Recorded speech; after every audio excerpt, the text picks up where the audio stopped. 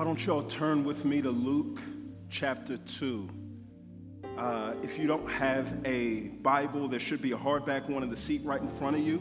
And Luke 2 is on page 909. 909. Why don't y'all turn with me to Luke chapter 2. We'll start in verse 21, and I'll read to verse 35.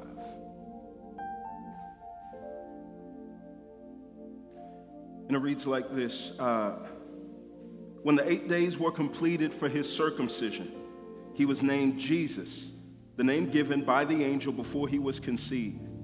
And when the days of their purification according to the law of Moses were finished, they brought him up to Jerusalem to present him to the Lord, just as it is written in the law of Moses. Every firstborn male will be dedicated to the Lord, and to offer a sacrifice according to what is stated in the law of the Lord, a pair of turtle doves or 2 young pigeons. There was a man in Jerusalem whose name was Simeon. This man was righteous and devout, looking forward to Israel's consolation, and the Holy Spirit was on him. It had been revealed to him by the Holy Spirit that he would not see death before he saw the Lord's Messiah. Guided by the Spirit, he entered the temple when the parents brought in the child Jesus to perform for him what was customary and under the law. Simeon took him up in his arms, praised God, and said, "Now, Master, you can dismiss your servant in peace as you promised. For my eyes have seen your salvation. You have prepared it in the presence of all peoples, a light for revelation to the Gentiles, and glory to your people Israel." His father and mother were amazed at what was being said about him. Then Simeon blessed them and told his mother Mary, "Indeed, this child is destined to cause the fall and rise of many in Israel, and to be a sign that will be opposed. And a sword will pierce your own soul, that the thoughts of many hearts may be revealed." Let's pray. Father, we thank you for the good news that we didn't have to come up and get you, but you came down and found us, Lord. I pray that you would fill us with joy as we take our eyes off of looking at our problems and aim them at you, Father. We pray that you would lift our souls today. It's in Jesus' name we pray. Amen. Amen. Why don't y'all take your seats?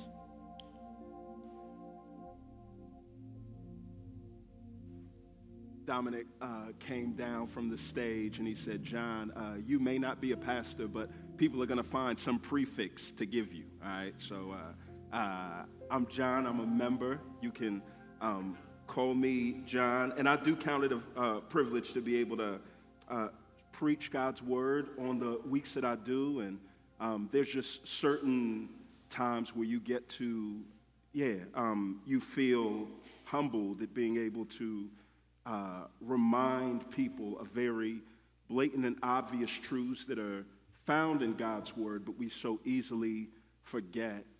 One of those truths is this. There are 2 kinds of people in the world. There are those that start to play Christmas music immediately after Halloween, take a hiatus on Thanksgiving, and then we get right back to it. That's one type. And then there are the Grinches that want to steal our joy. Something special about Christmas is the music, and something special about the music is it does what all music does, but with Christmas music, we are drawn into and reminded about the one truth that every song has a story. All right? Stories and songs are inseparable. All right? When you can't sing like me, you love to just learn the stories behind the songs. That each song isn't just a collection of notes and beats and rhythm. These songs are about these turning points that when you hear them, it helps you to engage with the song differently. This past week, I heard Daryl Simmons, this Grammy award-winning songwriter and executive producer, talk about Boys to Men, End of the Road. All right, so you know that part at the end where Wanye's saying, "Oh my God, help me out a little bit," right? I'm not going to sing it, but you all know that part. The story behind that song was that they were rehearsing for their tour. Wanye lost his voice. They had a limited amount of time to which they could record that song. And so he said, the only way that I can actually sing these notes is if I yell them. So he has this warm towel on his throat, standing back, yelling the song far away from the microphone by the time he gets to the end. He's literally saying, "Oh my God, help me out," right? Because his throat is so hurt. And what he said is like, man, once you hear that, you never listen to the song the same way again, right? This is not somebody acting. It is somebody really calling out for help. Every story has a song, and sometimes those stories just give you an interesting piece of trivia. But then there's sometimes where those songs are so close to what you're experiencing that it's not just interesting, you feel involved. You feel like a participant. You feel like you and Brian McKnight were dating the same girl when he wrote One Last Cry, right? That song got me through many a middle school breakup, right? That you just feel so connected that you're like, his story might as well be my story. The reason why I bring that up is because regardless of if you're somebody that's been playing Christmas music since November the 1st, or you're one of the Grinches that just started a couple of weeks ago, I want you to know that we live in a world where even if we know the words to those songs, sometimes it feels very hard to be joyful. We live in a world that has such fully grown trouble that the world in which we live in threatens our world. And I bring that up because I think that our default is to be discouraged, not to be encouraged. Whether you're an optimist or pessimist, I think our default is to be discouraged. We can find discouragement without even trying in two ways in particular: through our knowledge and through our ignorance. Okay? In your knowledge, you can find ways to be discouraged as you're figuring out the things that are known. We all can instinctively look at ourselves and start to pick away at ourselves at the things that are wrong with us. Our knowledge of frustrations and failures can drive us to discouragement. We look at ourselves, and at the end of a year, we can look back at the promises that we made and how we would change at the top of the year and feel like, I'm not the father I should have been. I'm not the mother. I'm not the friend. I'm not the brother. I'm not who I should be or I could be. And our knowledge of ourselves can drive us to be discouraged without even trying. Not just ourselves, but our knowledge of our surroundings. That the more that we learn about the conflict in Israel, the more discouraged we get that things are ever going to stop. The more that we learn about how our world works, the more that we learn about oppression, the more we learn about frustration, the more that we look at our world surround us and realize that we live in a world where you can faithfully pay your home insurance for 10 years, and they'll come at you and say, you actually need a new roof, and we're going to drop you unless you pay for that new roof, right? Yeah, there's somebody in here that went through the same thing that we did, right? Our default is to be discouraged, but not just through what we know, through the things that we don't know. It's not just being frustrated with the things that we know about ourselves and our world. It's being frustrated about the things that we don't know, that we hear and we sing songs about God being good and God being in control, and we know that God is at work. However, we don't really know how things in our life are going to work out. and you realize what I do, that worrying is a lot easier than worshiping. See? There it goes. So the question I want to spend our time on today is this: how do we find joy when everything around us, even us, still feels like this work in progress? There's a story and there's a song from Luke chapter 2 that I want to share with you. And I just want you to know this: wherever you are, our lives are going to continue to be these works in progress. And if you wait for God to finish working, you're never going to start worshiping. If you wait for God to finish, you're never going to start. So there is a way that we can start now, even though God isn't finished, even though we are not clear that he is, or what he's at work doing. I want to start here and to help us rethink something familiar, something that we overlook. Genius.com is one of my favorite sites. I love to go there and listen to old songs that I know and just look through and realize all the stuff that I sang that I missed over. What it'll do is it'll take these lyrics and it will exposit them. All right, so it'll help you see what this meant. And before we get to the story, I just want to do that for y'all in verse 21 to 24. Look here at verse 21. It says this: look, when the 8 days were completed for his circumcision, he was named Jesus, the name given to him by the angel before he was conceived.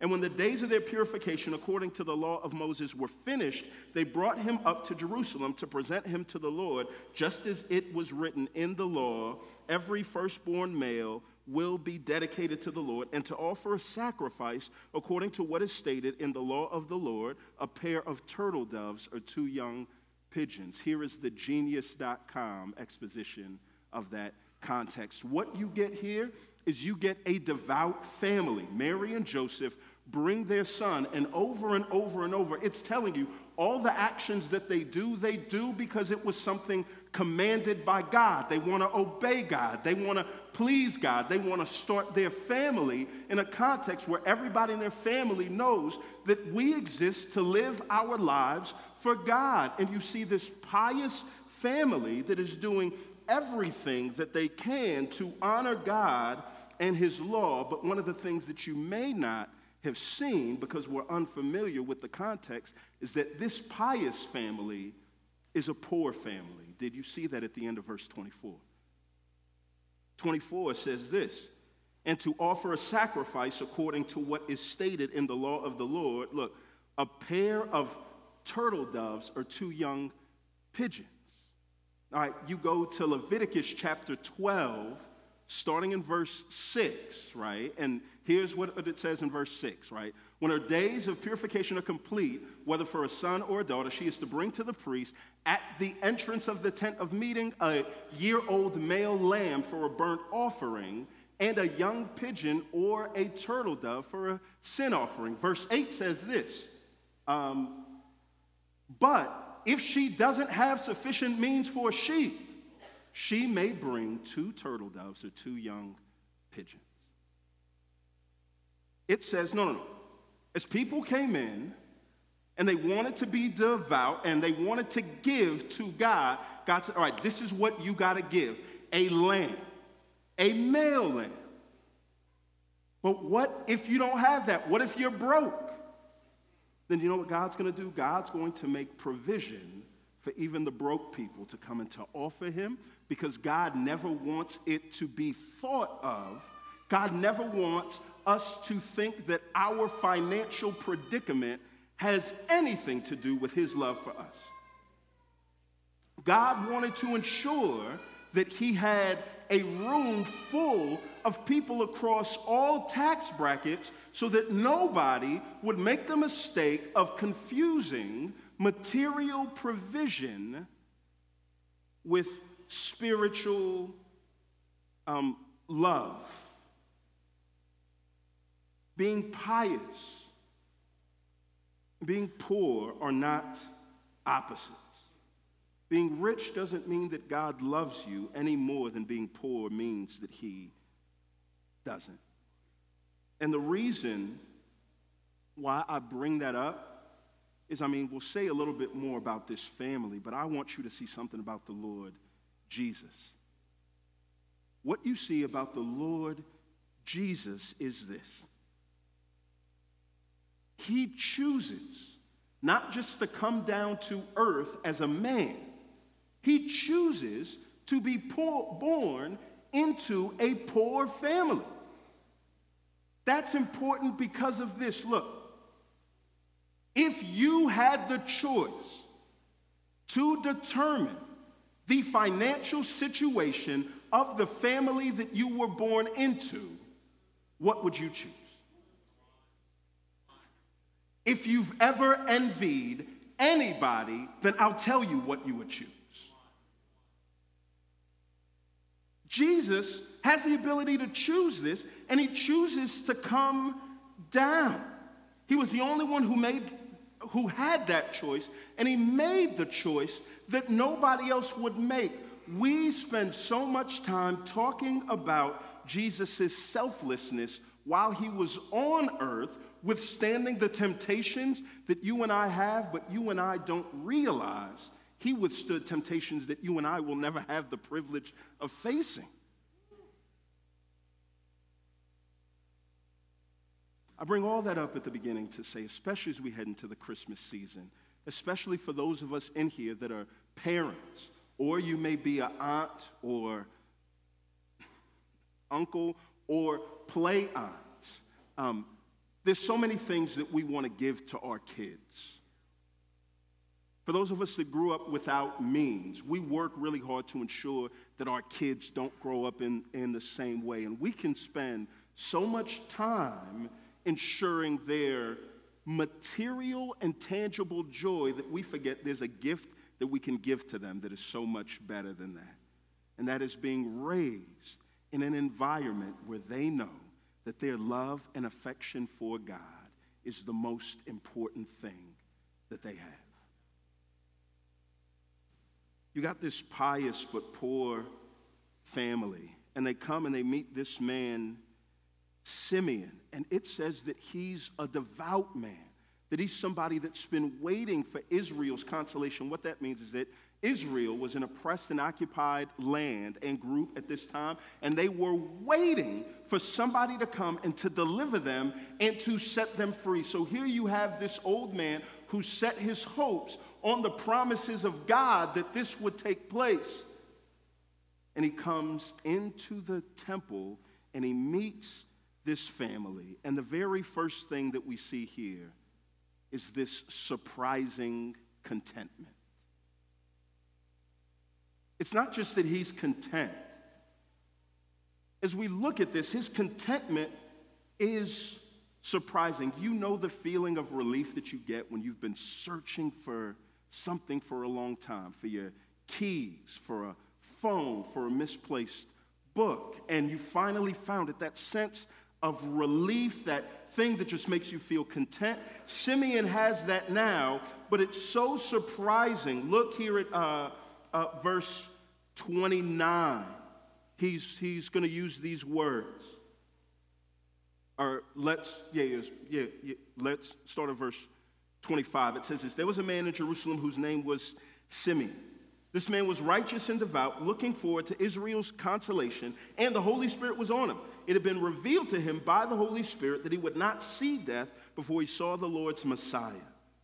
Guided by the Spirit, he entered the temple when the parents brought in the child Jesus to perform for him what was customary under the law. Simeon took him up in his arms, praised God, and said, "Now, Master, you can dismiss your servant in peace, as you promised."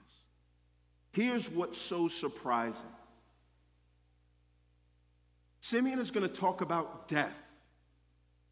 The thing that nobody wants to come quickly, the thing that nobody wants to get to, the thing that we all live to avoid. And Simeon's going to talk about his death, but it's going to be paired with this joy. He's heading to death, but not reluctantly. And do you know what the key to this is? Those two words that are up there. You see that juxtaposition. Master, you can dismiss your servant in peace.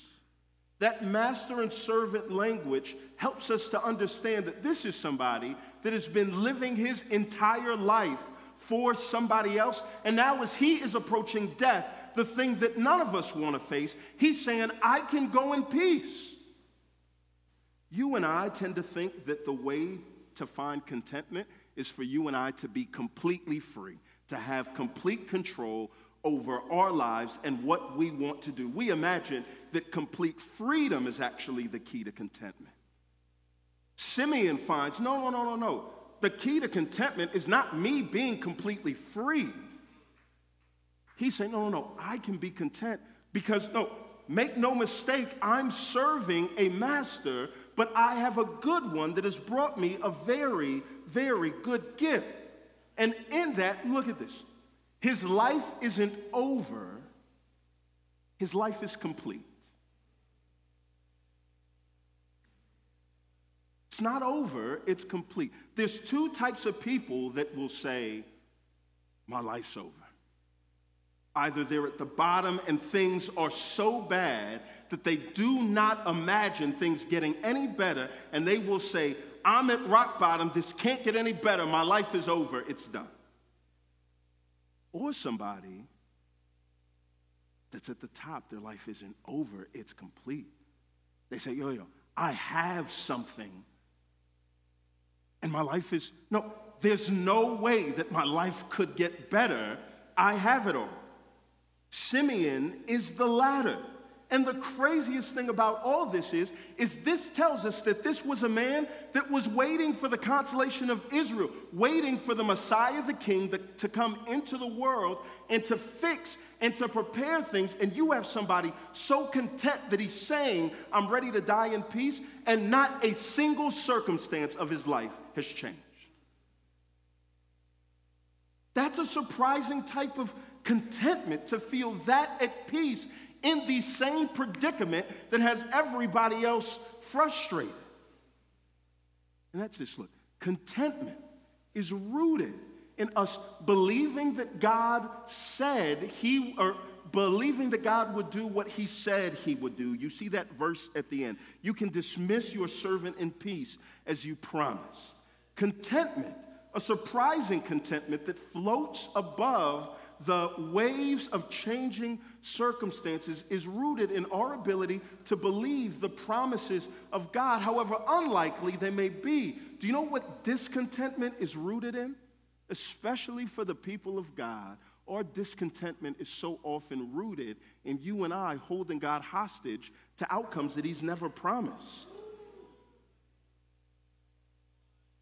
This is why the master-servant relationship is so important, because it begs the question for us, who are we really living for? Who are you really living for? If we were to pinpoint or pull back or pull on the threads of our sadness and it made its way to the bottom, would our sadness be rooted in the fact that God had promised that he would do something and he hasn't begun that work? Or would our sadness be rooted in the fact that deep down inside we believe that our contentment is actually rooted in all the stuff God hasn't even promised us? Maybe our contentment is in the fact that we're not paying attention to the promises of God. That we have no clue what he's actually promised, what's supposed to fill our hearts with contentment. Maybe our discontentment is rooted in the fact that we know the promises of God, we just aren't building our lives on them. We're building our lives assuming that some job or relationship or investment return or somebody else's love or forgiveness is going to be the thing to make us whole. We live our lives saying, God, your promises to never leave us or forsake us. Your promises to give us a hope and a future. those things are good, but actually, I need you to promise me a few other things. And when we do that, we're putting an inverse, we're flipping that whole master and servant relationship. And it's never going to make us joyful. It's never going to make us happy. Here is a great place to be. My life is built on the promises of God. So regardless of what takes place in the world, anytime I see evidence that God is actually coming through on the things that he says, that it's a reason for me to be joyful, it's a reason for me to sing joyfully, even if nothing in my world has changed. Basing his contentment on the promises of God, it doesn't blind him to reality. While everyone else is waiting on something else, Simeon is worshiping somebody. You know what takes place? Look. When you change what you're looking forward to, it changes what you're looking at. When you change your hope, it changes how you see what's right in front of you. It's not just a surprising contentment that he has. He gets this surprising clarity about life. The clarity that he gets is this. Look, Jesus' entrance into the world means that sorrow is making an exit. Jesus is coming into the world. What it means is that sorrow is on its way out. And that promise is enough to fill somebody with hope as it changes how he sees things. There was this story of two shoe salesmen that were sent to this desert island. One gets there and reports back to his boss, "Yo, I'm on my way home. This is a failure. Nobody here wears shoes." The other one says, "I can't believe you sent me here. Send all the inventory that you have. Nobody here has shoes." Both of them saw the same thing.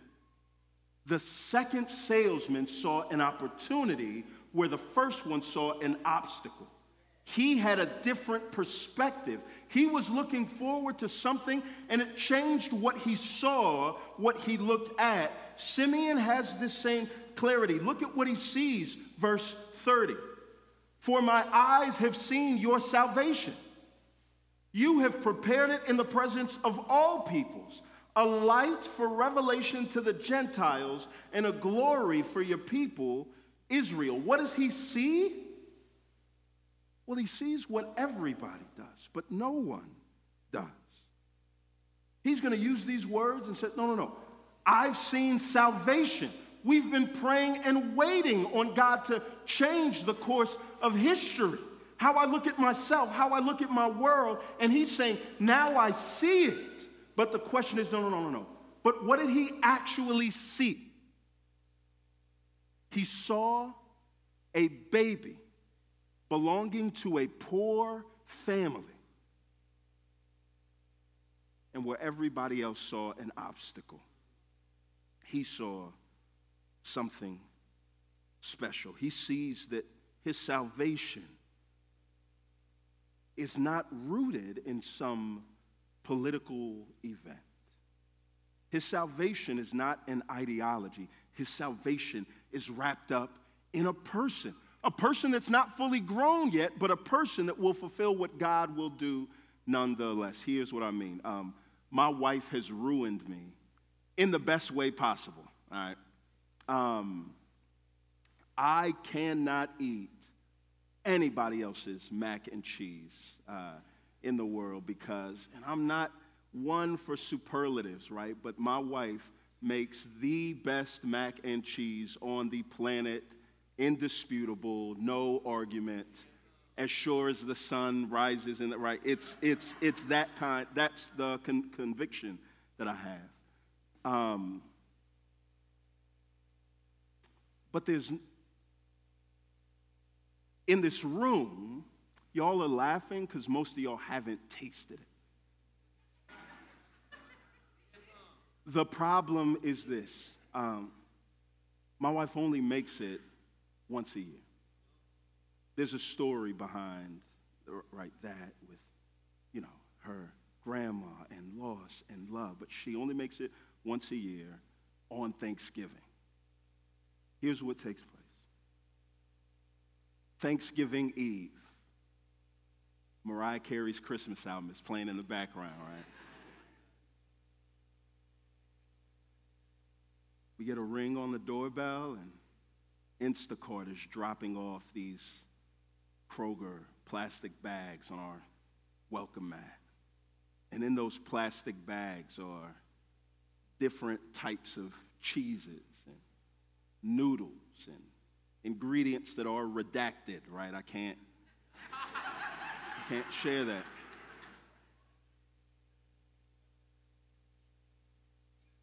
I don't even have to go out there.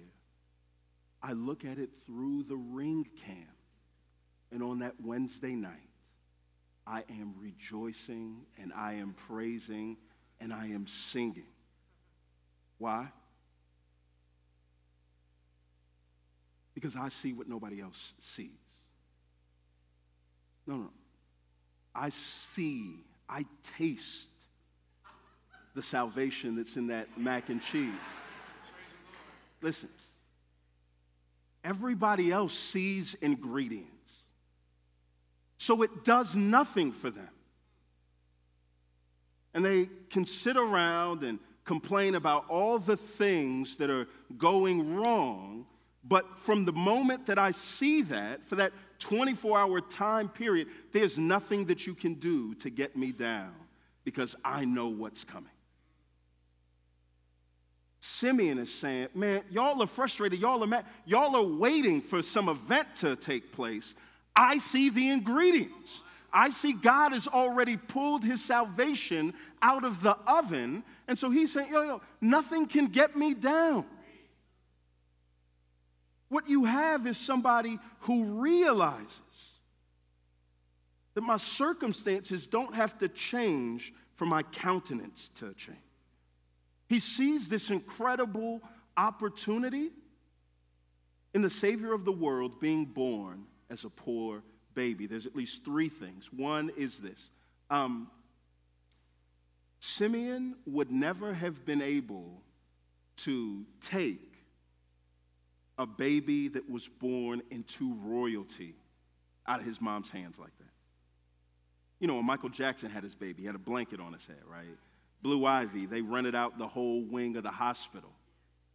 There's something about babies of royalty where it's like, we know J. Cole has kids, but we don't know what his kids look like. Jesus was born into a poor family. So what that means is that he was approachable. Everybody saw him. He wasn't inoculated or immune to the struggles, the frustrations, the shame that you and I face.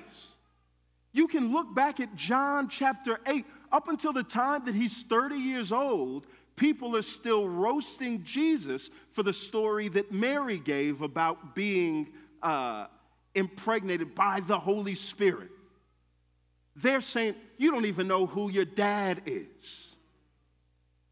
Talk about that shame. Jesus was born to a place where he's acquainted with all of that from us. He's not distant. He's not immune to our problems, sorrow, homelessness, loneliness, betrayal, condescension. And he's open.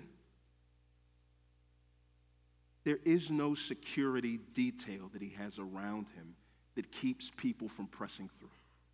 Throughout the duration of his life, even sick women that have been bleeding for 12 years can get through the security detail that he has and touch him. Jesus is open and accessible to all of us. This is one of the reasons why Jesus' claim, him being a Savior that lived a perfect life, is something that's so impressive. Because what you have is when anybody gains a sense of popularity or esteem or prestige, immediately what they do is they use their influence to hide their flaws. They become very private people. Most people didn't know the details and the pain and the grief and the anguish that Tiger Woods went through until these biographers came out with an unauthorized biography of him. And one of the things that they said is, we tried to talk to everybody, but nobody wanted to give us all of the dirt on him. Jesus never used his influence that way. He lived this perfect life out in the open. Simeon has this incredible clarity that God's arrival in the world means this. His arrival into the world in the way that he came means one thing, at least, and that it's available for all of us. But not just that it's available for, that it's applicable to. Look at verse 31 to 35. He says this, you have prepared it in the presence of all peoples, a light for revelation to the Gentiles, and glory to your people Israel. His father and mother were amazed at what was being said about him. Then Simeon blessed them and told his mother Mary, indeed, this child is destined to cause the fall and rise of many in Israel, and to be a sign that he will be opposed. And a sword will pierce your own soul, speaking to the grief that she will feel, that the thoughts of many hearts will be revealed. His salvation is comprehensive. When you go to the doctor, they give you that form that you fill out. Tell us about medicines that you're taking, family history, and sometimes there are these long paragraphs after that question, and you have the freedom to write the words N/A. And all that means is, oh, there's a question, there's something that you want to know from me or about me, and I'm just saying it's not applicable to me. That's for somebody else. That's for a select group of people. As Simeon is singing this song, one of the things that he's saying is that no. Jesus' salvation, it is available for us all, but it's also applicable to everyone. He's going to talk about how it is to be displayed and how it will divide. First, how it will be displayed. His thing is everybody will have access to it, right? Verse 31. You have prepared it in the presence of all peoples, a light for revelation to the Gentiles and glory to your people, Israel. The light to the Gentiles. God's plan was always that as he showed his favor on a group of people, that group of people would serve as a platform. And that platform would be one to the rest of the world so that anybody that is in need of love and forgiveness and a place to call home and an answer to their shame can look at how God treats his children to be reminded that God wants us all to be his children, and God doesn't have any favorite children, and their position of prominence was supposed to be something that they used as a platform to tell the world about the goodness of God. The problem that we see time and time again, not just in the story of the Old Testament, but in our own stories, is that often when God gives us prominence, when God gives us blessing, we don't reflect it outward, we turn it inward. We get prideful. We want to make it about us. And in some ways, as this took place with the nation that God chose, the Gentiles were left in darkness, on the outskirts. And as Jesus comes into the world as this poor baby that is approachable, that will be able to be fluent in the language of grief that everybody speaks, it's an invitation to come in. Israel's glory. The glory of God is the weight of God. It's a sign of God's favor being on his people. It was tangible. You saw it as God led Israel out of slavery, and they were surrounded by a pillar of cloud by day and a pillar of fire by night. That God's glory or God's presence with his people is akin to what you see in the burning bush. That you have a bush that is on fire, but it is not consumed, which is the sign of God being with somebody, that they could find themselves in the greatest of turmoil or frustration, but they're not consumed by it. God's glory was there and put on display. The good news was that this was supposed to be for all people. The bad news was that it never quite made its way to all people. But as Jesus is born on the scene, Jesus is God's true Israel. The true display of the goodness of God, saving his people from self-inflicted wounds. Jesus comes not just as our guide, not just as our God and our Lord, but he comes as our sacrifice to take our place. When I say sorrow is on its way out, what I mean is this: sorrow is preparing to make an exit. We live in the world, the type of world where we know, regardless of your faith commitment, regardless of how much you believe or feel that God loves you, so often our lives seem to give us data that is showing the contrary.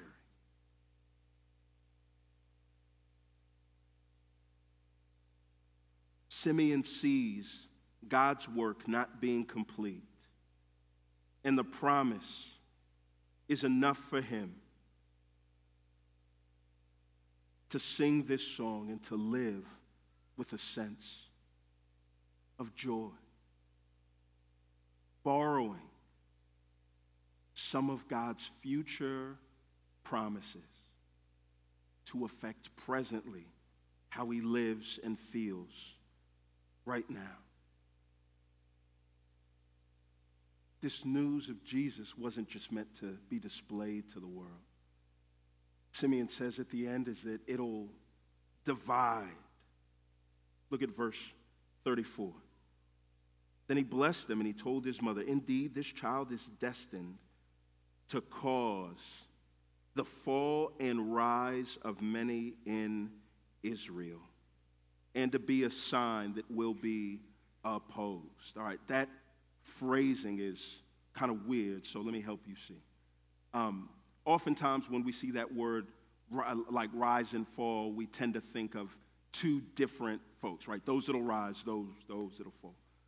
I think the distinction that he makes here is that, no. There's going to be a group that will ultimately rise, and then there will be a group that opposes him at the end. But notice the words, how it's used here. He doesn't say rise and fall, which is the way that we use this idiom.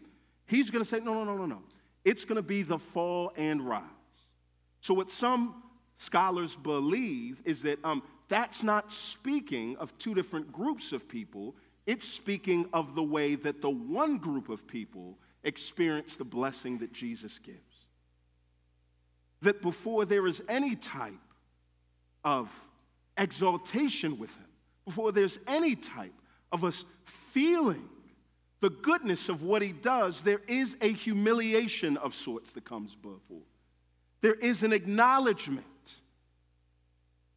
an agreed upon acknowledgement that our frustrations and failures, the things that we see about us by default, they're not wrong.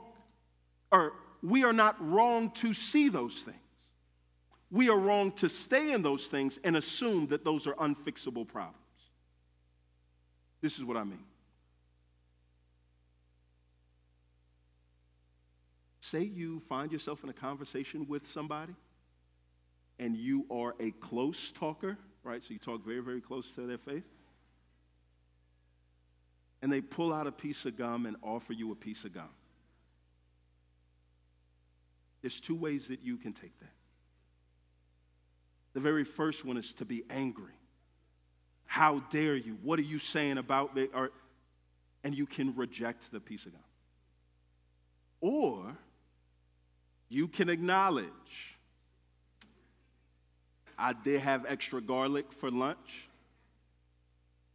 Thank you. It wasn't an insult. You pointed out a problem. And I have to admit that even on my worst days, I see the problem is true about me. I'm going to humbly take the solution that you provided. Because in providing me that solution, what you said is that the problem that I'm facing is not unfixable. It is not terminal. This fall will inevitably lead to a rise. I think this is what the Lord Jesus does as he comes into the world. He comes into the world not in intimidating fashion. He comes into the world very humbly, very unimpressive, to ensure that everybody realizes that it doesn't take some big resume or show of how impressive you are to approach him. But as we approach him, as we see through his life and his death and his resurrection, we are reminded that what God has promised to provide through him are the things that we so desperately need. This good gift requires you to believe something very bad about yourself, but very accurate about yourself. It's not meant as an insult. It's meant towards introspection. It's meant for you and I to say, Lord, I've lived my life, and I thought that complete freedom was going to be the way to my contentment. But I realize that there's something more that you have for me. There's something greater that you plan to do in this world that if I could see it clearly would change how I related to my present circumstances. So, Lord, I submit myself to you. You're the master. I'm the servant. I rejoice and I praise you for what you've provided. If you find yourself in this place where your amazement of what the Lord Jesus has waned, to where your affection grows cold, to where these Christmas songs come on and you don't feel anything more than your favorite melodies or rhythms, I want to remind you that all these songs, all of what we do here week in and week out, are meant as a reminder of sorts to people that find themselves in despair, drowning in sorrow, folks who may feel like your life is over because you're at the bottom and things can't get any better. I want you to know that Jesus' entrance into the world means that sorrow is on its way out. I pray you would experience that surprising contentment that comes from knowing that God has provided everything that your heart is searching for. I pray you would see your relationships and your present circumstances with an amazing amount of clarity. That even though God's work isn't finished, he started it. And God doesn't start anything that he doesn't plan on completing. And I pray that as you start singing joyfully in the midst of the most frustrating times, that it is something that would cause people to stop and to stare the same way Moses did at that burning bush. And they say, I do not get why they are not consumed in the fire of everything that goes wrong. And you can say, because I'm seeing something that nobody else sees. Let's pray.